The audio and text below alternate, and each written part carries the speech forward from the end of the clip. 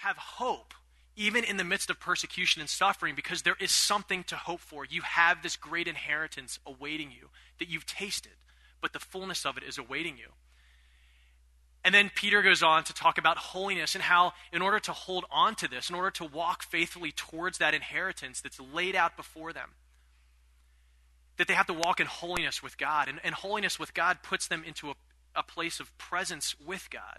So walking in holiness is this way that they continue to journey in the midst of persecution towards this inheritance that God has laid out for them, which is hard. When you're telling a bunch of people that are being persecuted for their faith and being marginalized in their culture because of their faith, to continue to walk forward in holiness. Because walking in holiness will only bring on more persecution. Being more Christ-like will even bring on more persecution. And so what he's asking them to do is a tall order. But he's saying it's worth it. Hold on to your faith. Let this suffering refine your faith, because there's this great inheritance for you. This morning we're going to continue on in 1 Peter. 1 Peter chapter 1, verse 22. And I want to read the section that we're going to be looking at this morning. So if you want to flip to 1 Peter chapter 1, verse 22. You were cleansed from your sins when you obeyed the truth. So now you must show sincere love to each other as brothers and sisters. Love each other deeply with all your heart. For you've been born again, but not to a life that will quickly end. Your new life will last forever. This is their inheritance, because it comes from the eternal living word of God. As the scriptures say, people are like grass. Their beauty is like a flower in the field. The grass withers and the flower fades, but the word of the Lord remains forever. And that word is the good news that was preached to you. So get rid of all evil behavior. Be done with all deceit, hypocrisy, jealousy, and all unkind speech. Like newborn babies, appropriate, you must crave spiritual milk so that you will grow into a full experience of salvation. Cry out for this nourishment now that you have had a taste of the Lord's kindness. Let's pray. God, we pray that your word this morning would be just that. It would be this pure spiritual milk. It would be this nourishment. Not that just exists, but that we crave because of how you've designed us, because of the connection you've designed us to have with you, Lord. So God, let us receive your word this morning in Jesus' name. Amen. So this section obviously focuses on the word, the eternal word of God. And we're going to get there, and we're going to get deeper into this passage. But first, I just wanted to talk about just words in general and their value and importance to us as human beings. Words have a lot of jobs that they perform, I guess you could say. And we're going to look at a couple of those. Words communicate ideas. We live in a society now where there's lots of ways to get words out, right? There's all kinds of social media platforms. There's all kinds of media. There's billboards. There's images. There's all ways that words get out, and they communicate ideas. So if you're politically inclined at all and you follow politics, you know that we're in an age when there's lots of words being thrown around about politics, right? From two different sides in particular. And so you can go, for instance, onto CNN's website and find an article about some political issue.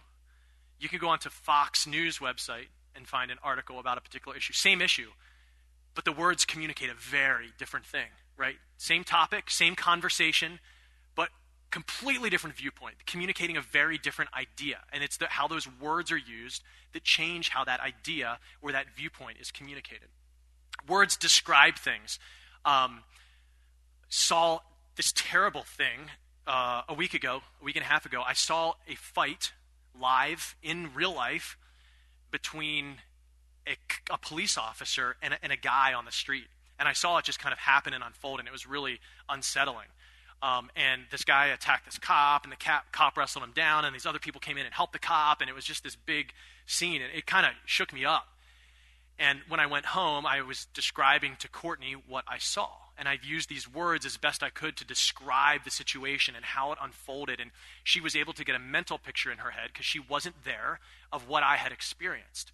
So words are used to describe things. Words protect us in good ways and bad ways. We use words to defend ourselves if somebody's accusing us of something and we feel uncomfortable with that accusation. We use words to defend ourselves against what they are saying to us. We might protect ourselves by judging other people with our words. So we might feel insecure about something, and so we're judging somebody with our words, either in our mind or actually verbally speaking it to somebody else or to that person. So that protects us from feeling bad about ourselves if we can judge them lower than us. We might protect ourselves in a good way by speaking truth, by defending truth, by speaking things that are true about ourselves, the people around us, the world that we live in. Words also make us desire things. So you might hear somebody talking about something. I want that. Somebody talks about a vacation that they went on. I want to go there. Or you see an advertisement on TV or on a billboard. I want that. I desire that. So words have this power to draw us towards something and to convince us that we want that in our life in some way. We want a piece of that. We want to experience that. We want to live with that. Words also initiate action. And this is a very powerful thing about words. I tell Samuel, son, pick that up off the floor. In theory, that should initiate some sort of action in my world. It might not immediately. It typically takes 2 or 3 times. If you're a parent, you understand what I'm talking about. I mean, it literally takes 3 times every time I tell him to do something. So I don't know how powerful my words are, but words can initiate an action. Somebody can say, those people over there are different than us. We should go kill them. And that initiates an action. You know what? They are. Look at what those people have done to us. And that's how wars start, with these words that speak hatred towards other people or other groups of people because they're a different color, or they're a different religion, or they're a different culture. And these words keep coming and coming and coming, and then people start believing it. You know what? We should be afraid of those people. We should go attack them. We should go kill them. So words initiate action. When I first met Courtney, I was attracted to her, but only because of what I saw. And then when I heard her talk, like something else came out, like a depth came out of her, and I was like, oh, I really like her. And that initiated an action. Her words initiated an action, a pursuit by me, and then eventual marriage, and then kids that don't listen when I ask them to pick things up, right? So words initiate actions. As I've thought about words, I believe that words are our most commonly used tool on a daily basis. Depending on what you do and how you live your life and how the flow of your life is, there's different things that you have or use and you rely on. You know, maybe it's your phone. Maybe it's, a tool that you use at work. Maybe it's paper or a computer. But words are our most, as far as humanity is concerned, I believe our most commonly used tool. And whether we are giving those words, like right now, words are coming forth from me to you. So I'm giving them, you're receiving them. So we can give words, we can receive words, and that impacts us in different ways. Those words come from a number of sources. Those words might be written. They might be spoken. They might be self-talk in your head. Oh, I really hate that person. Oh my goodness, this is how I'm going to get revenge on them. This is why I'm better than them. Or this is why I stink as a person. Oh, geez. There's that self-talk that we have as well. Those words might be helpful. They might build up. They might be hurtful. They might break something down. They might be good. They might be bad. And, we can talk all day about what's good and what's bad. But there's all these different ways that words come at us or come forth from us. Words are powerful, right? These are not all the ways that words work in our life. There's many, many more I'm sure that you could come up with. But words are very, very powerful. And I'm sure you could all think of a way in your life that somebody spoke something to you that just made you feel like you were on cloud 9.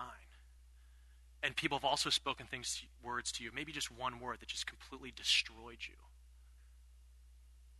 Words are powerful. They're powerful because they are a foundational tool in our existence. They're the mechanism by which we initiate action.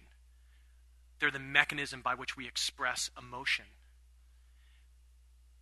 Motivations flow from words. Creativity flows from words. Lots of things rest on the foundation of words spoken or written. How many of you are like me, and when you were growing up, you were fascinated with model trains in some way, shape, or form? Like you'd see a train table and you just like go over and be like, oh my goodness, look at this little world. Show of hands. No pressure, but everybody should be raising their hand. I mean, seriously, did you not see model trains when you were a kid? Or, you see, they call them now, I never heard this word growing up, train gardens. You can attach garden to anything, Train garden. You're in the mall, it's the holidays. There's a train garden. Or you go to some, Joy, what's that Christmas place that you hate called? Sorry, this wasn't in my sermon. Christmas, up in Bethel area. Sorry, man, if you love it, I thought it was cool, so if you like it, you're like me. I don't know. There's this huge room with trains.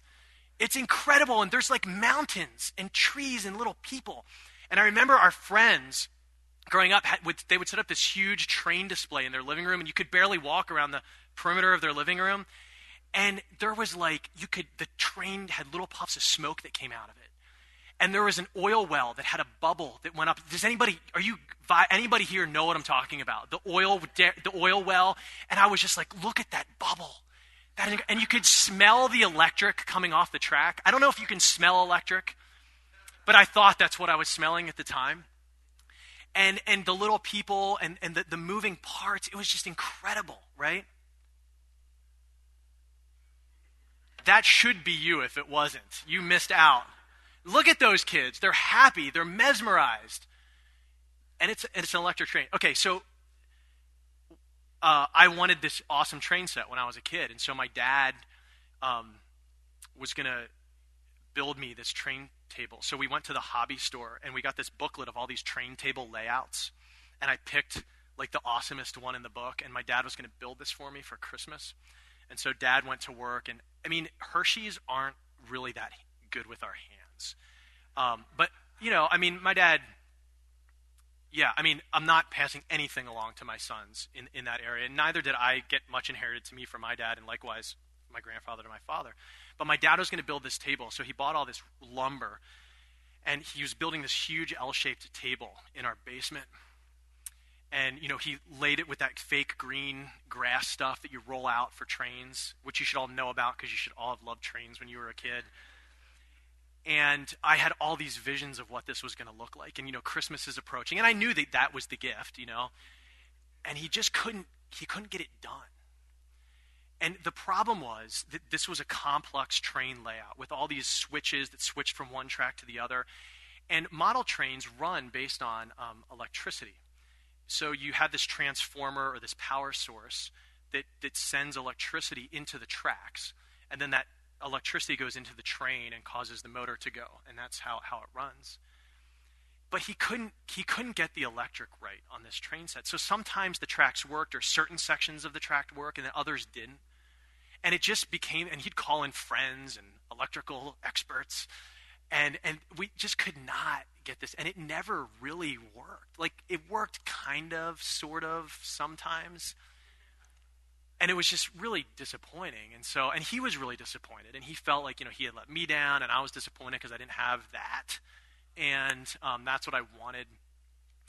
And so eventually, it just got covered with this big plastic sheet. Almost like you cover a dead body, Like, it was like, we cover this thing up with a sheet. And then because we were storing stuff on the table at that point, so we didn't want the stuff to get green flecks all over it. And then eventually the table just got taken down and it just never worked because the tracks were there and the train was there, but it didn't have the right power that flowed over it the way that it was designed to. So things moved on those tracks the way that they were supposed to.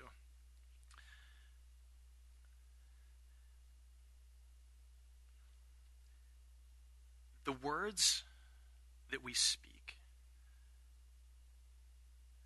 the words that God speaks, are the rails that our life moves on. They're foundational. And so we can set up that foundation, those rails, like the train tracks, and that those can be our words. And we can decide to travel on the words of our life that we feel are the right words. And pretty much most of the time, things end up getting derailed, to continue the analogy. Or we follow God's word and we receive God's word and we act on God's word and we speak God's word and we listen to God's word and we read God's word. And we set our life on those rails and life goes where it's supposed to go, but only if those rails have the right power going to them. Otherwise, the train just sits there.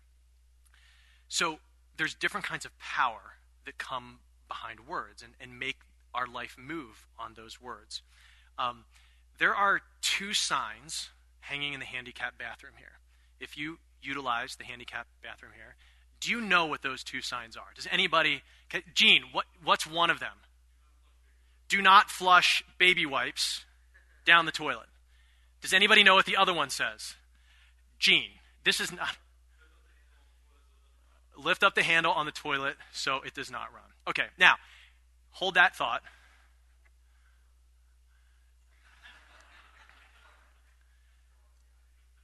There's power behind words. That power could be bitterness that's driving our words. It could be anger. It could be hatred. It could be fear. It could be joy. It could be happiness. It could be truth. But there's something that feeds the words that we speak. Like right now, I have this desire to teach you God's word this morning. So there's this excitement, there's this joy in God's word that's motivating my words this morning. But when we're having a fight with somebody that we love, we can use some pretty hurtful words to undercut that person. And we know it. We intentionally choose a source for our words, a power source that intentionally is meant to hurt them. Now, what do you think is the source of my words for this? What do you think my motivational power source for these words is? Gene, Gene's not a plant for this.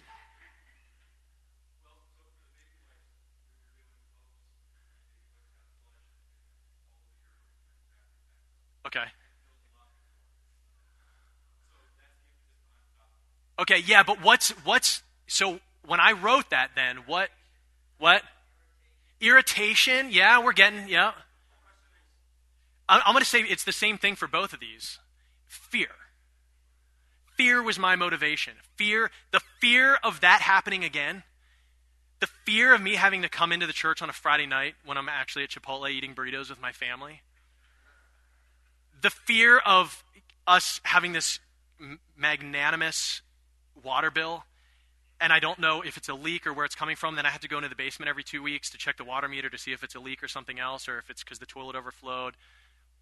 This is all real life at Cornerstone. But there's this, as I thought about it, there's this level of fear that I feel about our plumbing because it's old. Tim knows what I'm talking about. And I want to project that fear to everybody who comes into our building so that we all share this fear of not messing things up, of not costing the church money with the water bill, or of not causing water to back up and damage the church and have all these people in here cleaning up, backup in the lobby on a Saturday night before the service. So there's a level of fear at which I'm trying to communicate. I didn't realize that until this week, and I was like, darn it, I really was, those are kind of manipulative. Like I could have said, please. I do, please. But do you think I really mean please? No, I don't mean please. It's being hugely manipulative, right? I should have just said, do not flush, baby wipes. Okay, so fear. Now, here's another example of the power behind our words. I'm going to say the same statement twice in a different way each time. I want you to close your eyes, and I just want you to listen to what I'm saying, okay? Okay, here's the first one. You've hurt me again. I'm going to take the necessary steps to make sure this doesn't happen again. You've hurt me again. I'm going to take the necessary steps to make sure this doesn't happen again. Okay, open your eyes. So what's the power behind my words in the first one? Anger, a vindictive retribution. Like, I'm going to get you. You're going to get yours. What about the second one? Still the same thing. Still a hard thing to say to somebody, but what's behind it? What was it, Dennis? Protection, resignation. What was the last one? Hurt. Yeah, you've hurt me. But even this like love towards the other, like I'm going to do something to make sure this doesn't happen again, but it's not going to be destroy you. You know? So there's this different power behind it. Scripture speaks to this. Proverbs 12:18. Some people make cutting remarks, but the words of the wise bring healing. 15:4. Gentle words are a tree of life. A deceitful tongue crushes the spirit. The tongue can bring death or life. Those who love to talk will reap the consequences. And then moving up to the New Testament, James chapter 3. Indeed, we all make many mistakes, for if we could control our tongues, we would be perfect and could also control ourselves in every other way. We can make a large horse go wherever we want by means of a small bit in its mouth, and a small rudder makes a huge ship turn wherever the pilot chooses to go, even though the winds are strong. In the same way, the tongue is a small thing that makes grand speeches, but a tiny spark can set a great forest on fire. And among all the parts of the body, the tongue is a flame of fire. It is a whole world of wickedness, corrupting your entire body. It can set your whole life on fire, for it is set on fire by hell itself. It's the power of words. Words are the rails that our life runs on. And then there's a power that comes to those. What kind of power is feeding our words? And where does that make us go? Where do we end up? So let's read 1 Peter. Starting in I want to read from chapter 1, verse 1 through the end of what I read previously already, okay? And listen to the words here, and listen to the progression of Peter. This letter is from Peter, an apostle of Jesus Christ. I'm writing to God's chosen people who are living as foreigners in the provinces of Pontus, Galatia, Cappadocia, Asia, and Bithynia. God the Father knew you and chose you long ago, and his Spirit has made you holy. As a result, you have obeyed him and have been cleansed by the blood of Jesus Christ. May God give you more and more grace and peace. All praise to God, the Father of our Lord Jesus Christ. It is by his great mercy that we have been born again, because God raised Jesus Christ from the dead. Now we live with great expectation, and we have a priceless inheritance, an inheritance that is kept in heaven for you, pure and undefiled, beyond the reach of change and decay. And through your faith, God is protecting you by his power until you receive this salvation, which is ready to be revealed in the last day for all to see. So be truly glad. There is wonderful joy ahead, even though you have to endure many trials for a little while. These trials will show that your faith is genuine. It is being tested as fire tests and purifies gold, though your faith is far more precious than mere gold. So when your faith remains strong through many trials, it will bring you much praise and glory and honor on the day when Jesus Christ is revealed to the whole world. You love him even though you have never seen him. Though you do not see him now, you trust him, and you rejoice with a glorious, inexpressible joy. The reward for trusting him will be the salvation of your souls. This salvation was something even the prophets wanted to know more about. When they prophesied, hear words there, when they prophesied about this gracious salvation prepared for you, they wondered what time or situation the Spirit of Christ within them was talking about when he told them in advance about Christ's suffering and his great glory afterward. They were told that their messages were not for themselves, but for you. And now this good news, words, has been announced to you by those who preach in the power of the Holy Spirit sent from heaven. It is all so wonderful that even the angels are eagerly watching these things happen. Even the angels are moved by the words of the good news of Jesus Christ. So think clearly and exercise self-control. Look forward to the gracious salvation that will come to you when Jesus Christ is revealed to the world. So you must live as God's obedient children. Don't slip back into your old ways of living to satisfy your own desires. You didn't know any better then, but now you must be holy in everything you do, just as God who chose you is holy. For the scriptures, word, say, you must be holy, because I am holy.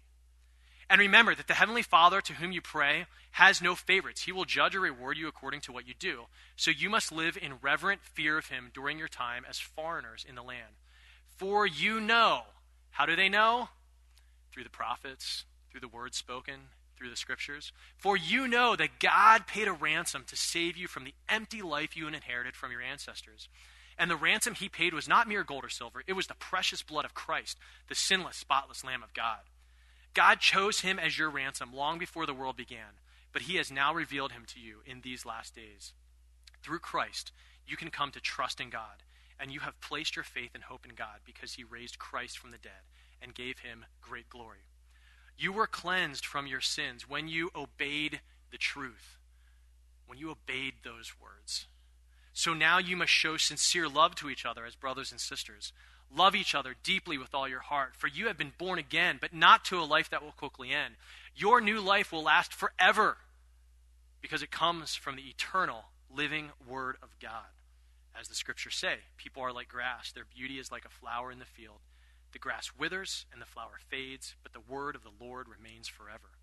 And that word is the good news that was preached to you. So get rid of all evil behavior. Be done with all deceit, hypocrisy, jealousy, and all unkind speech. Like newborn babies, you must crave pure spiritual milk so that you will grow into a full experience of salvation. Cry out for this nourishment. Cry out for this word now that you have had a taste of the Lord's kindness. The word of God. So in chapter 2, right in verse 1, it gives these examples that are very much like messed up language, messed up words, right? Be done with all deceit, hypocrisy, jealousy, and unkind speech. So get rid of those words that are not sourced by the right power. And crave this pure spiritual milk. Cry out for this nourishment, which is the eternal Word of God. And set your life on that foundation. Follow that track. Get on those rails, empowered by the right source. Peter knows that his readers who are under persecution do not have their eyes, ears, minds, and hearts trained on the eternal Word of God. That if they are not, they will get derailed, that holiness will be abandoned, and holding on to the hope of a future inheritance in Christ will seem like this distant, peripheral shadow in their life. Because they're on the wrong foundation of the Word. They're on a different Word foundation, powered by the wrong source.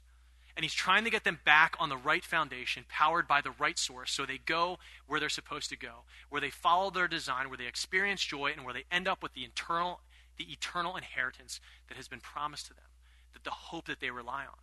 But this persecution is getting in the way. It's throwing them off track. If we walk backwards, starting in verse 2-3, chapter 2, verse 3, and walk back, we see this, what Peter's doing is he's building this foundation. He starts at the end, which is the eternal inheritance, and he's building towards this beginning point, which is the foundation of the eternal Word of God. So he starts in verse 2-3 with this longing for the Word, right? Cry out for this nourishment. Get that pure spiritual milk, that Word that really fulfills you, that really nourishes you. So there's this longing for the Word of God that we can feel as God's people because he created us in his image. We don't have to conjure this feeling up. Like, we were designed to crave this Word, his Word, truth. And so we get into that Word, and it turns out there's a story in that Word. And if you go to, it mentions it, the good news and various throughout here, but in the next place is in chapter 1, verse 25, if we're walking backwards. And that Word is the good news that was preached to you.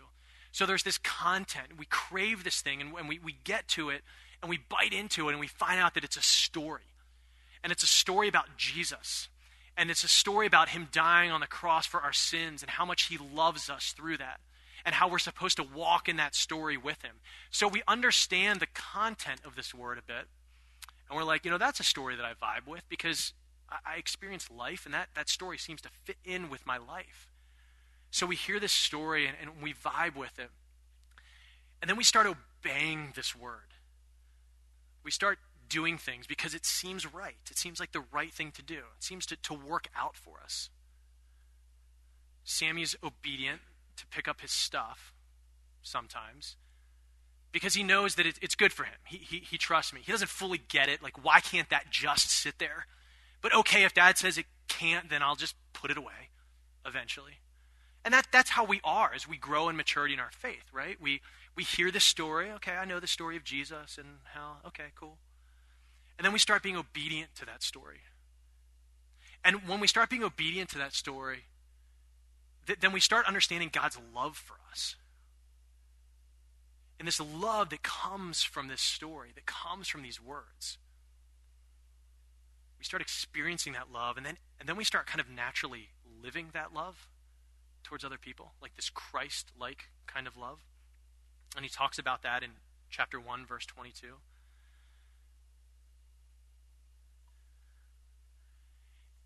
And then holiness starts to happen.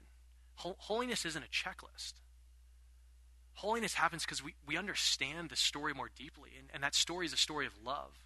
And then we start loving other people. We start giving God's love around us, and then we find ourselves walking in holiness with him. And if you go to chapter 1, verse 16, it says, for the scriptures say, the word of God says, for the word of God says, you must be holy because I'm holy. We don't just do that as an act. We overflow in that because we live in the story. So we start living in holiness and we find like this is just natural. This is what we were made for. And when we walk in holiness, we actually walk with God. Because being close with God requires a level of holiness. Like he's holy. To be in his presence requires holiness. Not as a checklist, but as an overflow of the love that we experience in his word. And that inheritance comes through that holiness, like Peter already said, and that Barry and Justin taught on. That if we want this journey to continue towards this eternal inheritance, then we walk in holiness. So we flipped that first chapter on its head and looked from the back of it to the front of it to see what he's doing. The starting point for all of this, the foundation for all of it is the eternal Word of God.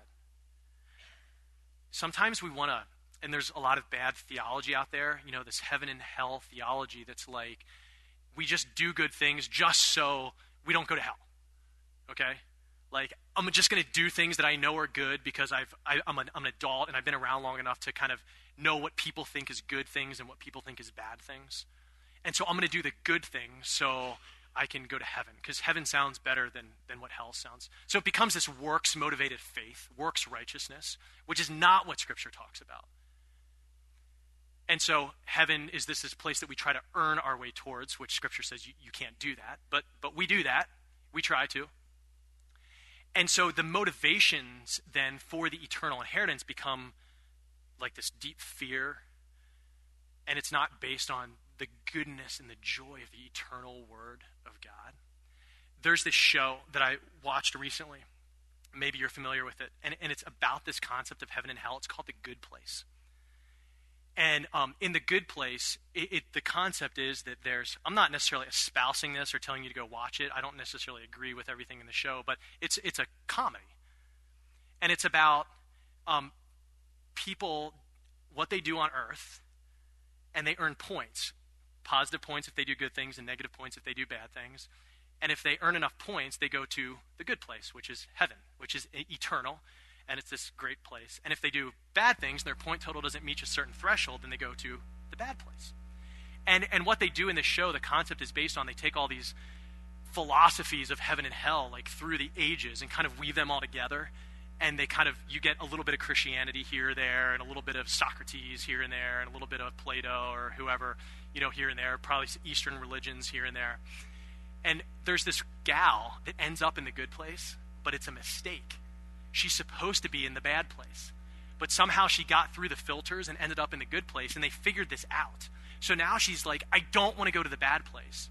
I want to stay in the good place. So they're trying to figure out this plan to help her get enough points to show whoever the great judges of eternity are that she should be allowed to stay in the good place. And you see her false motivations in this very short clip. Now, the average point total for a resident here is roughly 1.2 million. right now, based on everything that you did on earth, you have negative 4,008. That's not great. But I'm going to do nice things for every goober in this place until my point total is so high I can rub it in all their smug faces. You just lost 5 points. So we have this notion, and you know what, we laugh at that, and that's funny. I laughed at it the 5 times that I watched it this week in the office too. But we do that. Like we do that.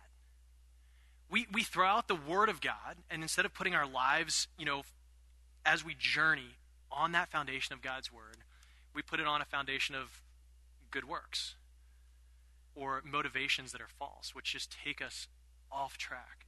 We completely miss it. The starting point for this inheritance that Peter talks about is the eternal Word of God. And the power in that Word is Jesus himself. Jesus is the power that feeds the eternal Word of God. Genesis 1. You know this? Wouldn't you know it? That is so funny. My pages fell out and I left them on my desk. I started Genesis 3. I mean, I know what this says, but I thought I'd read it right from... So funny. Wow. So, you know what Genesis 1 says. It says, God said, let there be light. God said, let us separate, light from darkness. Let's separate, water, skies, land. Let's have animals. God speaks, and there is in creation. And then in John 1, I don't think these pages fell out.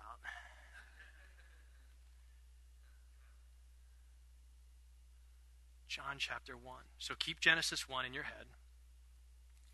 And then John 1 says this. In the beginning, the Word already existed. The Word was with God, and the Word was God. He existed in the beginning with God. God created everything through him, through the Word, and nothing was created except through him. The Word gave life to everything that was created, and his life brought light to everyone. That's Jesus. Like, Jesus is the Word, and Jesus brings life to everyone. We can read these words in this Bible, and we can read them without that power in it. We can, and people have. We can read it as a law book. We can read it as a great story. We can read it as a list of rules to how we should or shouldn't live. And those are just words. But this word is living and active. It's sharper than any double-edged sword because Christ is the Word. He's the Word through which the world was created and spoken. He's the Word that flows through these pages of the text. He is the Word. This process is not a formula. You can't just put yourself on here and go, I'm at the obedience stage. I'm working on love, having some trouble with that, having still problems with my neighbor, not loving my neighbor that great. But I'm going to get to holiness maybe by July of 2020. I think I'll be there by then. That's not how this works. Jesus flows in and through this whole thing. We were created with a longing for the Word, and we were created through the Word, through Jesus. It's Jesus' story that is the narrative of our life that vibes with us. The life, death, and resurrection of Jesus on the cross, we get it. We get that story of life and death and resurrection. We see it happening in the world around us. That's why we love movies that talk about, death or broken things coming back to life. We love that story because that's the story of our life. It's the story of Jesus' life. We want to be obedient to the Word. It's our design. It feels right. And it feels way better to love out of obedience than it does to hate people out of obedience. Like, that destroys us. We feel the damage that does to our spirit. So Jesus is through all this. Jesus is our inheritance. Jesus is our inheritance. I want to finish before we go to communion with a story, something that happened to me in the past week, where I realized the power of my words and how much harm that they do. So Caleb was playing in this soccer tournament, like a 3v3, three people on each team, and he was playing with two of his friends from the neighborhood, who they've played soccer with each other for a number of years. And in the first game of this tournament, they played against this other team that came from a community outside of our county, a very affluent community, with much better financial resources for their soccer program, much better parent support for their soccer program, much better coaching in their soccer program. I used to coach all those boys, so they not the good coaching, but my son's coaching, and so just better resourced, and so it was the boys from the city of Lebanon against the boys from this other community not that far away, and Courtney and I like to tell the story of the city of Lebanon. You hear us talk about the city a lot. We want to retell a different story. We know people tend to look at the city and see the negative things and the bad things, which they exist and they're there. But we love to tell the story of what God is doing in our city. And so I can get pretty defensive, when I hear somebody say something negative about the city, even if it's true. So my radar's always up. And so there's this guy, a parent from the other team, that was like, he knew the players on our team, kind of. And he was saying our team was killing their team. It was like 4-0. And he was telling the father next to him, whose son was also on their team, all these reasons why our team was winning. Because he was looking for this reason why the city boys were beating their team. And I think it was a tough pill for him to swallow, that these boys from the neighborhood were beating the boys that had supposedly everything. And so he was like, well, they're all a year older. And he started saying things specifically about the boys that weren't bad, but they were he had the facts wrong. He didn't have the information right. And Courtney and I were there, and I was just like, oh my goodness. So I started saying things to Courtney, 2 feet from this guy, correcting what he was saying, because the story had to be told correctly. But the power for my words came from my own insecurities and my own fear, not from a true desire to care for this man and care about him. So I'm saying these things, and when I'm done saying it, he gets up and walks away. And I didn't know if he heard me or didn't hear me or what the timing of it all was, but I just felt like icky inside. Like I felt gross. And I have for the past week. And it was a small thing. I mean, it wasn't like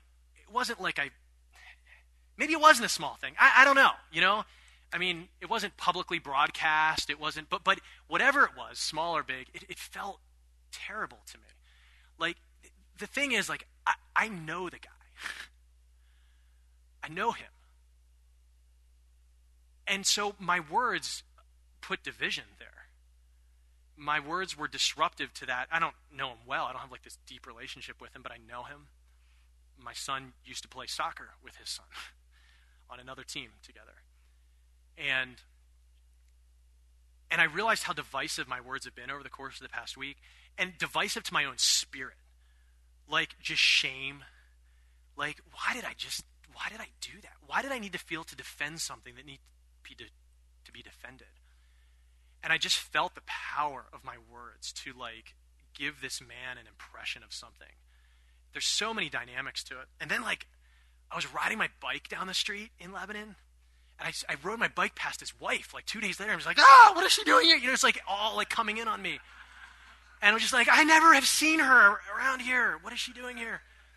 And it's, like, all just, like, spooking me, and just realizing, like, this, Matt, like, even this is just so disruptive to your spirit, to your soul. Like, it's the wrong words with the wrong power source taking me in the wrong direction.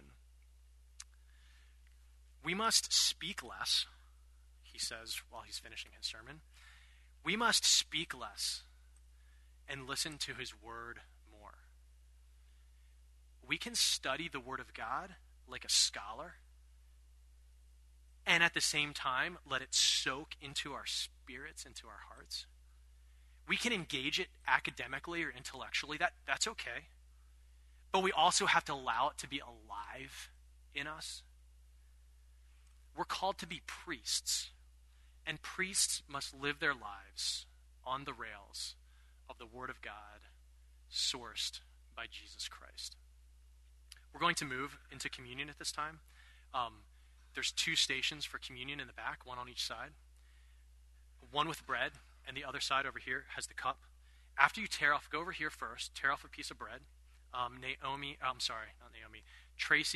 was just walking past the table, and I said her name naturally. Dwayne and Tracy Brubaker are going to be serving communion to you. So take some bread, and then you're going to journey to the other side, and you're going to dip it in the juice, and you're going to take communion, the body and the blood of Christ. There's going to be somebody praying at each station. Laurie Strell is going to be at one. Kyle Miles is going to be the other. So if you would desire prayer, please seek them out, and Kyle or Laurie will pray for you. And I want to take us into communion with the words of Jesus from Luke 22.